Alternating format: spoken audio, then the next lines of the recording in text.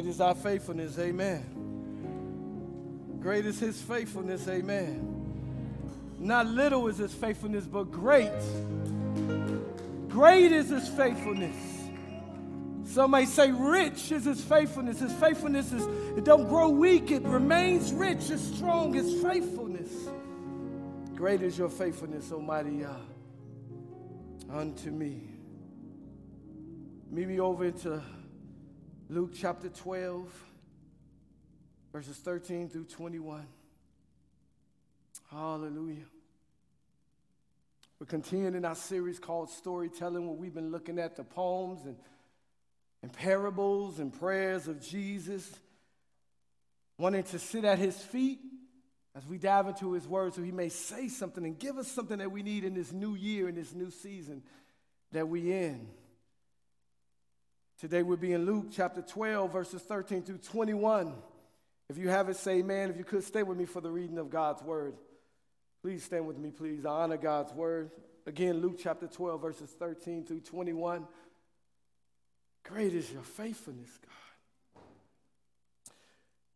It says this: someone from the crowd said to him, Jesus, "Teacher, tell my brother to divide the inheritance with me." And Jesus responded, "Friend, who appointed me a judge or arbitrator over you?" And then he told them, "Watch out and be on guard against all kinds of greed, because one's life is not in the abundance of his possessions." And then he told them a parable. He says, a rich man's land was very productive. And this rich man thought to himself, "What shall I do, since I don't have anywhere to store my crops?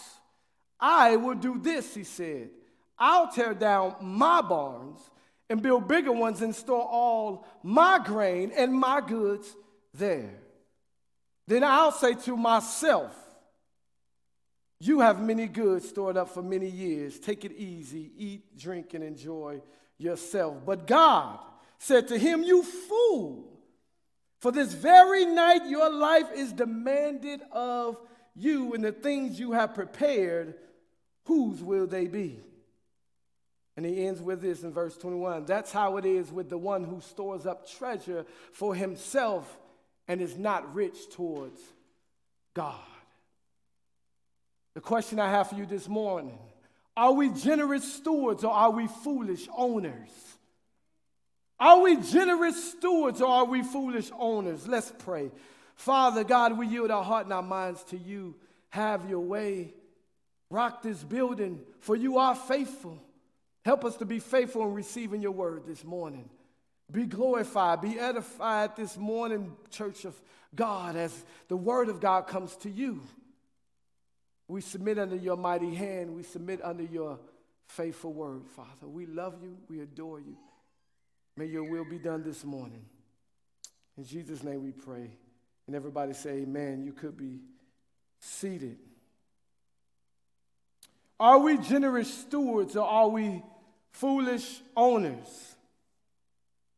Verses 13 and 14 starts off with Jesus leading this crowd of thousands. It was so thick, if you look in verse 1, it would say that people were stepping on one another's feet.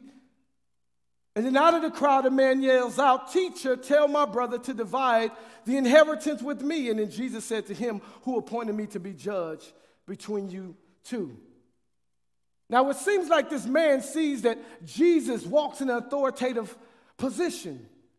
He maybe saw him as a rabbi, because during that time, Jews would come to rabbis like they were judges, and they would ask them to peer in and make decisions concerning a dispute between them and another party. So we see that this man that yells out from this crowd to Jesus looks at Jesus as someone who has authority or who is a judge, and he wasn't far off, because we know that he is the judge of man, and he will be in the end the judge of mankind. So obviously this man saw the authority of Jesus. But the question I ask is, why did this man, in the midst of Jesus talking about the leaven of the Pharisees and in the midst of Jesus talking about the Holy Spirit, this man would yell out and ask him, yo, like, there's an issue between me and my brother. Can you handle this issue?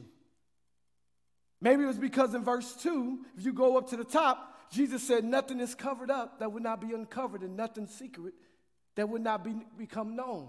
So maybe the man thought this was an opportunity to uncover the sins of his brother. Or maybe it was verse 11 through 12 when Jesus said, when they bring you before the rulers and authorities, do not worry about how you ought to defend yourself or what you ought to say, for the Holy Spirit will teach you at that very hour what you ought to say. So maybe the man figured, okay, man, I'm being led by the Holy Spirit right now to defend myself. And you know, we do that quite a bit. That we think we say, yo, the Holy Spirit led me to defend myself. Then later on we find out it's our emotions.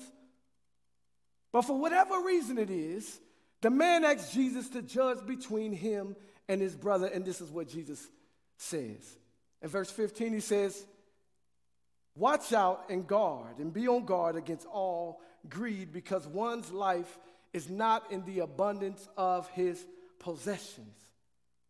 Now, I'm not sure if when they say he told them, if he just told the two brothers, or he was telling the whole crowd. It doesn't matter. Jesus said what he said. Watch out and be on guard against all kind of greed. Jesus used this opportunity, this moment, to kill two birds with one stone. One, of course, the stone of the issue between him and his brother, the heart issue, but also another stone, which the Pharisees that he was talking about and dealing with in the verses above. No matter what it is, Jesus was using this opportunity to expose the heart of mankind and to warn mankind of his ever craving for material gain. So Jesus warns them to watch out and be on guard against all greed. Now Jesus is calling them and calling us as we read this to stay alert about greed, to watch out for greed, to pay attention to every action that we do and the motive that we do it with. He's calling us to guard all greed because greed has many faces and it exposes itself in many ways. Jesus wants us to watch out for all kind of greed because though we may think that greed is just about money, no, it can be in so many ways. It can be about food. It can be about time. It can be about relationships. Greed has many faces. Another thing about greed is not picky. She doesn't care about who she hangs around. She doesn't care about your ethnicity or your social or economic status. She don't care about your neighborhood. She just wants attention and she wants to have her way. If I can think about what greed's love language would be, it'd probably be gifts. But what is greed? I simply define greed as this. Greed is the desire to get your hands on whatever you want, even if you don't need it, at any cost to you and to the cost of others. Greed is the desire to get your hands on whatever you want, even if it's not what you need, at any cost to you and at any cost to others. So even if it costs you your family time, you're going to get whatever it is that you want. Even if it's pulling you away from meeting the needs of your brother or your sister or your neighbor, that greed will lead you to do whatever you got to do to get what you want. Why? Because the root of greed is selfishness. And selfishness is to turn away from God and from others and to look inward at yourself. And this is why repentance is a change of mind. But that change of mind leads you from turning away from following yourself and looking at yourself to looking at God and considering others with a godly sorrow and humility. Again, greed is not just a lust for money and things, but it can also be a lust for fame. Greed can be a lust for attention. Greed can be something that you have in your relationship, that your relationship is all about you. What can I get out of this relationship? What can this person give me? And when they don't, I'm out of here. Because greed is selfish. When God is calling us to be what? Selfless. Greed also says, I have what I need, but I want more. Greed is a hunger and a thirst for earthly possessions and not spiritual possessions like righteousness and godliness. Greed can be discontentment. Discontentment when God has given you something and you feel like that's not enough. A lot of us have been in that situation with our jobs, our position in church, in our homes, in our marriage. God, I know this is what I have and what you've given me, but God, I want more. How many of y'all prayed for a job and God gave it to you, and then months later or a year later you say, I don't want this no more? The greed, the selfishness is ever drawing you to hunger and thirst for more. Greed can promote and produce an unhealthy value towards material things. And this is why Jesus finishes that statement when he said, watch out and guard yourself from all greed by saying, because one's life is not in the abundance of his possessions. For we think that the quality of life is proportionate to our possessions. We feel like, my life, I have a quality of life when I have more things, and this is not true. It does not dictate, your possessions does not dictate, like how blessed you are or how successful you are. And like this man, we think in abundance of possessions, whether it's an inheritance from our family members, whether it's hitting the lottery, or whether it's tax time, because that's what we're waiting on. We think like that's a lottery for us, right? No matter what we have in abundance, it does not take away our problems. It doesn't take away the agony and anxiety that comes with life in itself. But we think in abundance of possession will do that, and that's not true. I'm a hip-hop head, so I remember this old hip-hop prophet said something so dope. He said, more money, more problems. And that can be true to a point, because more money and more possessions can bring more problems, but that's only if greed is driving your life.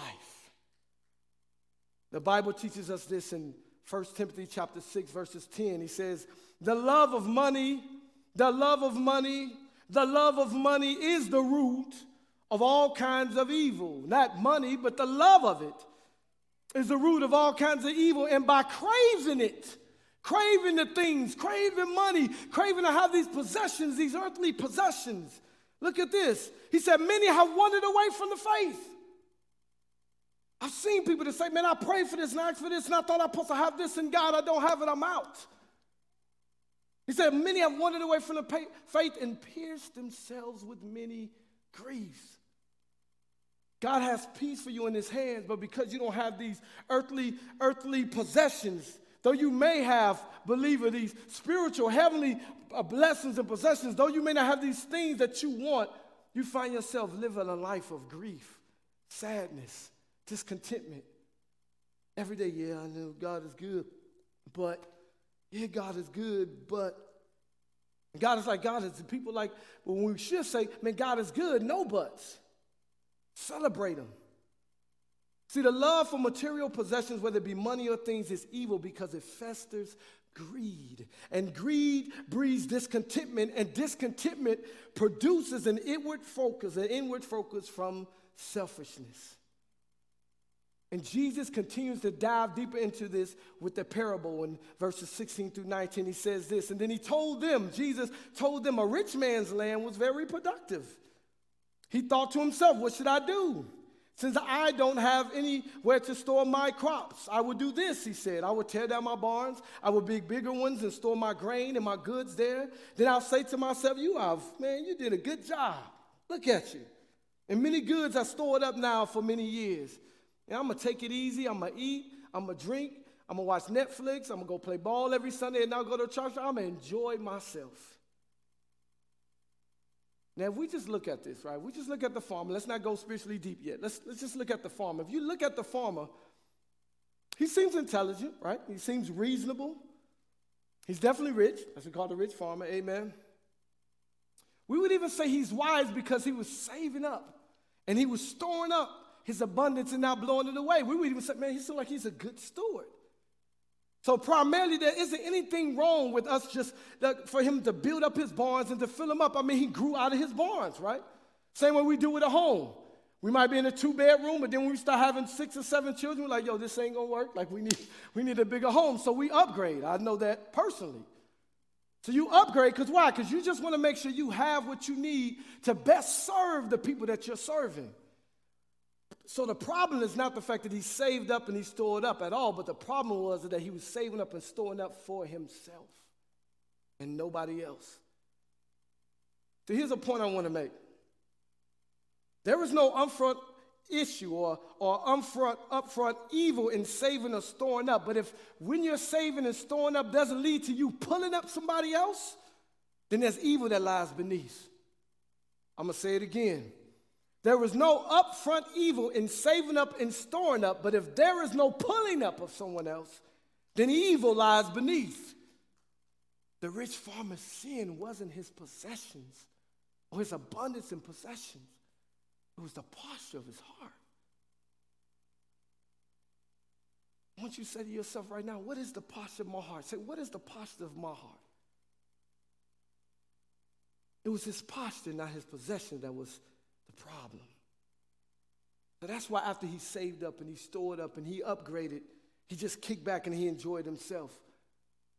And instead of looking and say, who can I bless? He said, man, I'm blessed. His focus was on himself. He was selfish. He was greedy. He was inward focused, forgetting that God was blessing him to bless somebody else. Saying what else? God gives it to us so we can be a funnel. He blesses us so we can bless others. That's what we talk about, being a generous steward here at Blueprint Church, generously giving. Now again, he said, man, if you're not a cheerful giver, keep your money. I don't want that. But we should be a funnel where God can say, hey, I trust you. Let me give you something because I know you're going to give it to somebody else when they need it. But in the farmer's heart, there was no room for nobody else in his heart but himself, not even God. Is this in us? As you look at your life, is this in you? In some areas of my life, I will say, amen, it is. I was even convicted this morning of some things. I was like, God, am I acting like I own this? And he was showing me some things in my life. Yes, it is in us. Look at someone and say, right now, look at somebody and say, man, watch out and guard your heart from all kinds of greed. Tell somebody, watch out and guard yourself from all kinds of greed. Sound like I said much more. Amen. I promise that wasn't a sentence. I heard like a paragraph. But amen, if you was encouraging one another, amen. Amen. Praise God. So after he gives the parable, he comes down to verses 20 and 21, and this is God's reaction to this farmer, this rich farmer. He said, you fool. Now right now, the farmer thought he was on point. He was like, man, look at that. I got my barns up. I can kick it back. I'm stored up for years. I don't never have to work again. It's all good. I'm on point. And God came down and said, you fool. This very night, your life is demanded of you, and the things you have prepared, whose will they be? Then he said, that's how it is with the one who stores up treasure for himself and is not rich towards God. God told the farmer in so many words, you selfish fool, tonight you are going to die. And everything that you stored up for, everything that you live for, everything that you sacrificed for, all the family time that you sacrificed, all the things that you kept away from serving your neighbors, every time that you didn't do what I called you to do, tonight those things that you stored up and those things that you save up, they will not go with you when you die. Why? Because the root of a fool in the Old Testament, New Testament, the reason why they would call somebody a fool is because they either disbelieved God or disregarded God. And clearly, the rich farmer disregarded God and others. Just think about it. What did he say? He said, I will build, I will build, I will store, I will do this to my barns, my house. This is mine, this is mine. I. Does not sound like you or us sometimes. God, you blessed me this, I'm going to do this. God, you gave me this, I'm going to do this. God, you called me to this position, so I'm going to do X, Y, and Z. The heart of a fool. Not another man said it, but God said, you fool. I mean, my father used to say, you dot blame fool. I never understood why he said dot blame. I didn't know what that was. My father would be like, that's a dot blame fool. I'm like, okay, I don't get it. But amen. But think about it. If we examine ourselves and our motives, how far are we from the rich farmer? Just think about it. Right now, I'm going to give you a moment. Just think about it. Where in your heart, as you plan and you budget and you think about life, the word that kept coming up is I, my, I. And if you got children, that's usually what we're teaching our children not to do, amen? Because some of the first words they start learning is mine. And we're like, no, that's not yours, that's mommy's. No, that's not yours, that's daddy. No, that's the other kids. And we're the same way, which shows that if we are, then that means we're childish, not only foolish. And when we budget and steward and make plans with our treasures, do we involve God? Or do you just make immediate decision? And I do that sometimes. Sometimes I make decisions off of impulse. But do we consult God when we budget and steward and make plans with our treasures that he's given us? Or think about this. When our needs are met and our bills are paid and everything is in place, do we start considering how we could bless our neighbor, or do we start talking about what vacation we could take? Do we start thinking about, oh man, I can upgrade my vehicle now, or do we start saying sister or brother so-and-so don't have a vehicle? When we're in a place and everything's good and dandy and God has blessed us with abundance, do we think about the mission of God, or do we think about our own plans and our own ideas? But I even want to go deeper to our hearts with this question, which I believe this is what Jesus Christ right now, Yeshua HaMashiach, was trying to get to. What are we saving and storing up for? Is it treasures on earth or treasures in heaven? Matthew chapter 6, verses 19 through 21 says this: do not store up for yourselves treasure on earth. He didn't say maybe, he said do not store up yourselves treasure on earth where moths and vermin destroy, and where thieves break in and steal, but store up yourselves treasure in what? In heaven, where moths and vermin do not destroy, and where thieves do not break in and steal. For where your treasure is, what? There your heart will be also. So what he's saying is that our pockets and our possession will tell on us. What we spend our time and our treasures on will expose what we're preparing for. See, the rich farmer, the parable of the rich farmer is not a lesson about preparing what we're going to leave when we go, but it's about preparing what we're going to take when we go. And that's our hearts.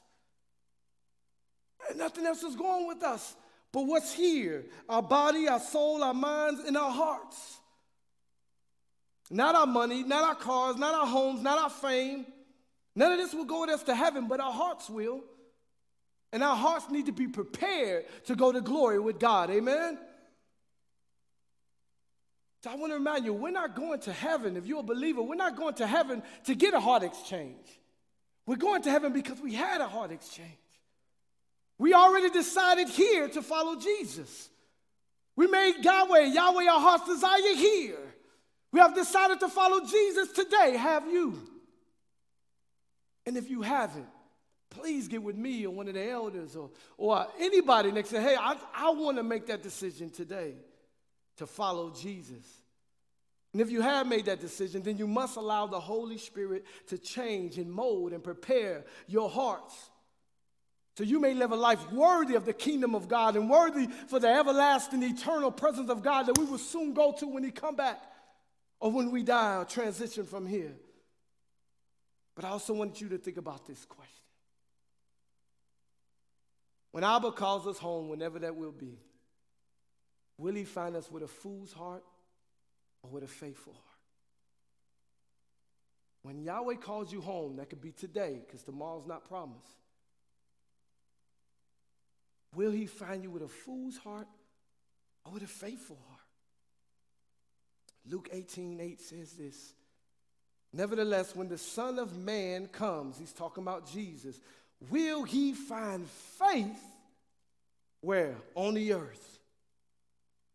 When Jesus Christ come back, if he's your Savior, he's your Lord, and you've been pursuing him, and you've been studying your word so you can know him and follow him correctly, and you've been hanging with community and living life with the community of God, when Jesus come back, will he find you with a heart full of faith or a heart full of foolishness? Will he find us trusting in him with every possession that we have? He should. We just sung about how he never fails, amen? So he never failed. So why can't we trust him with every possession that we have? Every hour that we have, every minute that we have, every relationship that we have, every child that we're blessed with. Some people can't even have children, and some of us have abundance of children, and we still don't give our children back to God. Woe to us. For he's a God that never fails. And we have no reason to doubt him or not trust him with our possessions, which are really his possessions. Think about it. Let's just look at his track record. He said he would come to redeem us. He did. He said he would send the Holy Spirit to comfort us and empower us and to be with us. He did. He said he was soon to come back for us and take us back to be with him. I believe he will. Why? Because people of God, we are the bride of Christ. And when you think about marriage back in those days, when a man would betroth himself or get engaged to a woman, he would get engaged to her, and then he would leave to go prepare a place for her, a home, a Maserati, whatever she like. You know what I mean? Whatever she like, DVDs that she like, whatever it is. He want to come on the blankets and everything. Amen. Somebody did like that. Come on, somebody. May you receive your husband. Amen. So he would get engaged to the woman, then he'll leave and go prepare a place, and then he will come back and get her. And then she all giddy like, ooh, I'm ready to go see my home. Hopefully it's what she want. Amen. But he will come back and get her. It was a promise. So the ring was a symbol of promise. To let her know, I choose you, I want you, so I put a ring on it. I put a ring on it. Some of y'all got it, some of y'all didn't. Praise God. Sometimes you win, you lose. Amen. So, but he made a promise to her, and he gave a ring to let her know, every time you look at that ring, it's a promise that I'll come back for you, baby girl. We have that same promise, bride of Christ. That ring is the Holy Spirit. It seals that thing. Every time you remind that the Holy Spirit is in you, it's a reminder that he will come back for you. So you can be encouraged that he never fails. His faithfulness is great, so we have no reason not to trust him. Just look at this holy scriptures. Look at the word.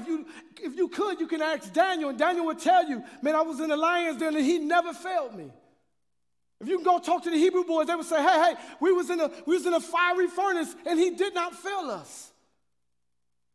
You can look at Rahab, and you can look at the Israelites, and you can look at Samson, and you can look at the apostles and the disciples of Jesus, and they will all worship and praise and say, God would never fail. God would never fail us because he can't. He can't. The same way as dark as I am, I can't turn light in the next moment. I can't. Just as impossible that is, so it is to him being faithful. It's not in his DNA. It's not in his makeup. It's not who he is. He can't fail us, so he will not fail us. Think about it, the things that do fail us, the people that do fail us are imperfect, but God is perfect in all of his ways. Hallelujah. So he never will fail us. We just need to trust him. Do you trust him? In the hardship right now, Blueprint, that we're praying through and walking through, do you trust him? Do you trust that he can move a mountain? Do you trust him? Do you trust him when he gave you that money? He said, go give it to that person they need it. Do you trust him that he'll still supply your every needs, even if you pour out your bank account for somebody else? Do you trust him? Do you trust him when the doctor gave you a report about your child, about yourself? Do you trust him? Though they telling us this about vaccine, they switch it up, and do you still trust him? He gave you what you have right now, even down to your very breath, and he never took it back, despite how we treat him sometimes. It's a reason to trust him. So remember, a fool's heart disregards and disbelieves God, but a faithful heart believes in God and regards him, and that regarding leads to you regarding others. We must watch out and guard ourselves from all kinds of greed, because greed keeps our eyes off of God and off our neighbor and keeps our eyes on ourselves. But how do we watch and guard ourselves from this greed? How do we do it? One application. Reckon and embrace daily that we are generous stewards and not general owners. Say it again. Reckon or remind yourself and embrace what you're reminding yourself of daily, that you are a generous steward and not a general owner or a generous owner. It's just that simple. A lot of times, that's how simple our application is. Remind yourself daily, I'm not my own, I'm God's. My life is not my own, it's God. God is with me. God is with me. That's why you see people when they get ready to fight, they're in the corner, they're hyping themselves up. Yeah, he big, but I can take him. I can take him. I know I can take him. I can take him. I can do him. I'm the baddest dude in the world. Yeah, they don't know. They don't know who I am. They don't know. Because what they doing, they revving themselves up. Give me a theme music. Boom, boom, boom. They revving themselves up to go out to the fight. So their minds can be focused on their strengths and what they can do. And the fact that they already got victory, they probably already said, I got this battle. I got this. I ain't worried about dude. Till they get knocked out, they say, oh, I thought I had it. But amen. But sometimes our application is just reminding ourselves, God, this is not mine. This is yours. So daily I wake up and I give everything that you've given me back to you. 1 Corinthians chapter 3, verses 18 through chapter 4, verse 2 says this, let no one deceive himself.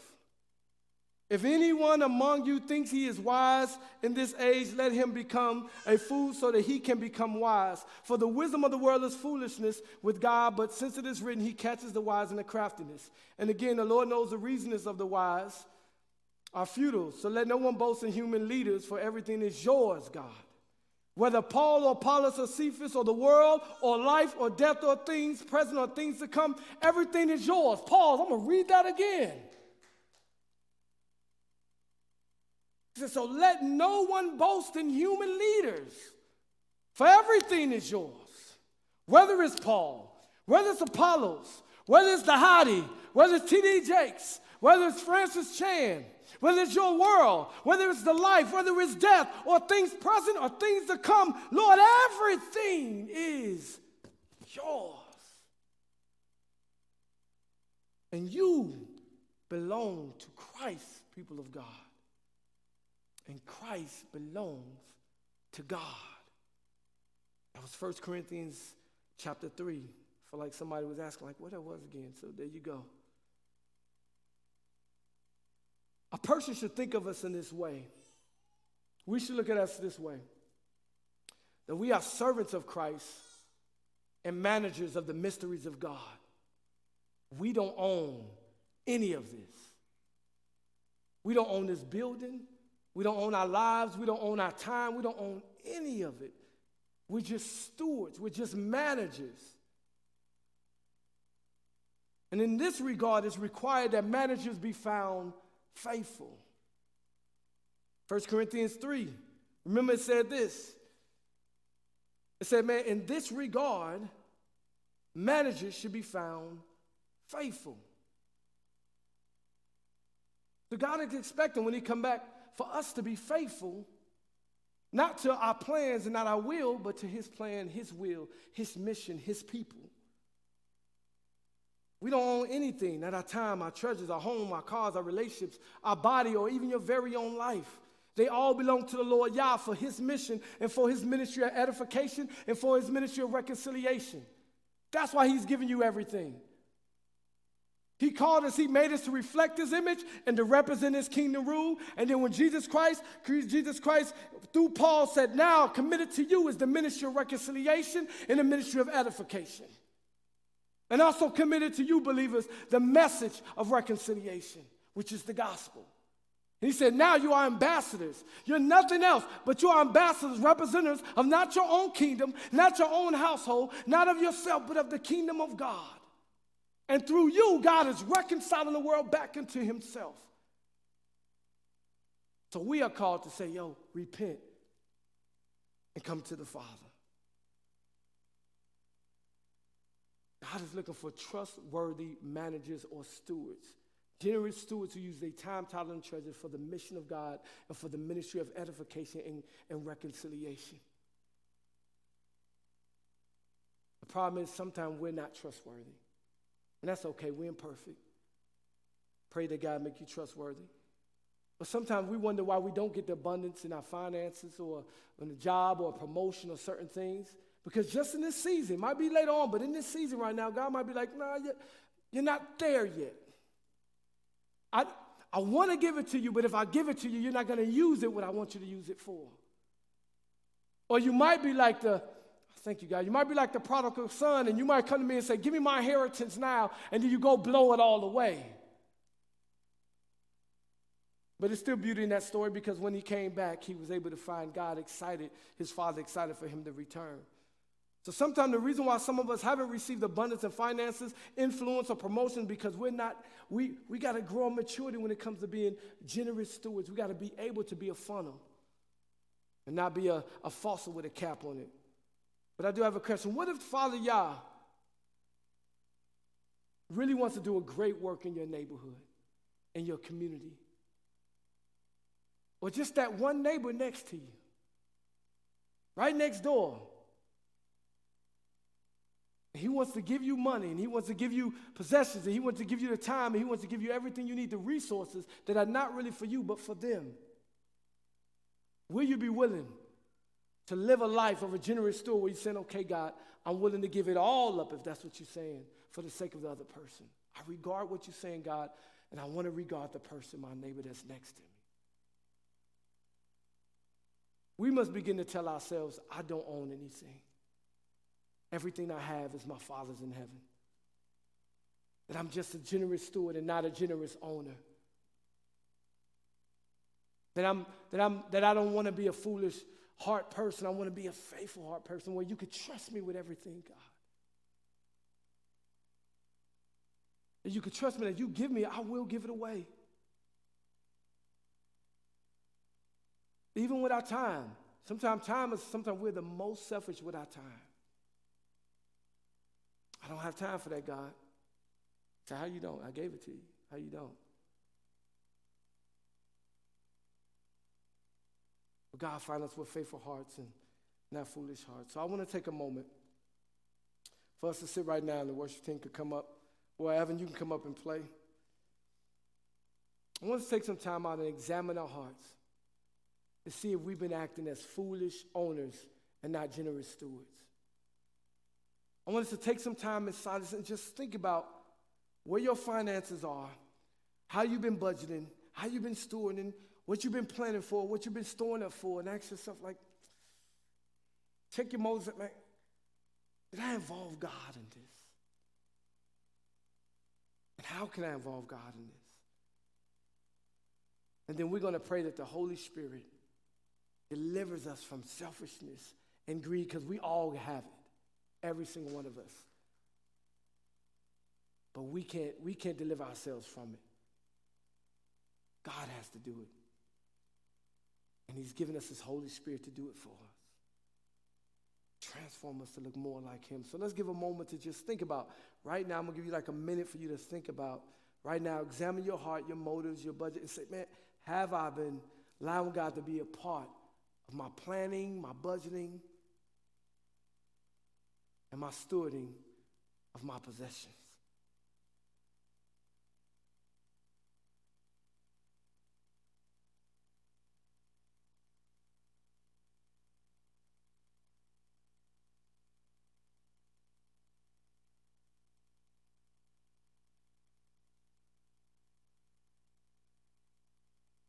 Let's pray.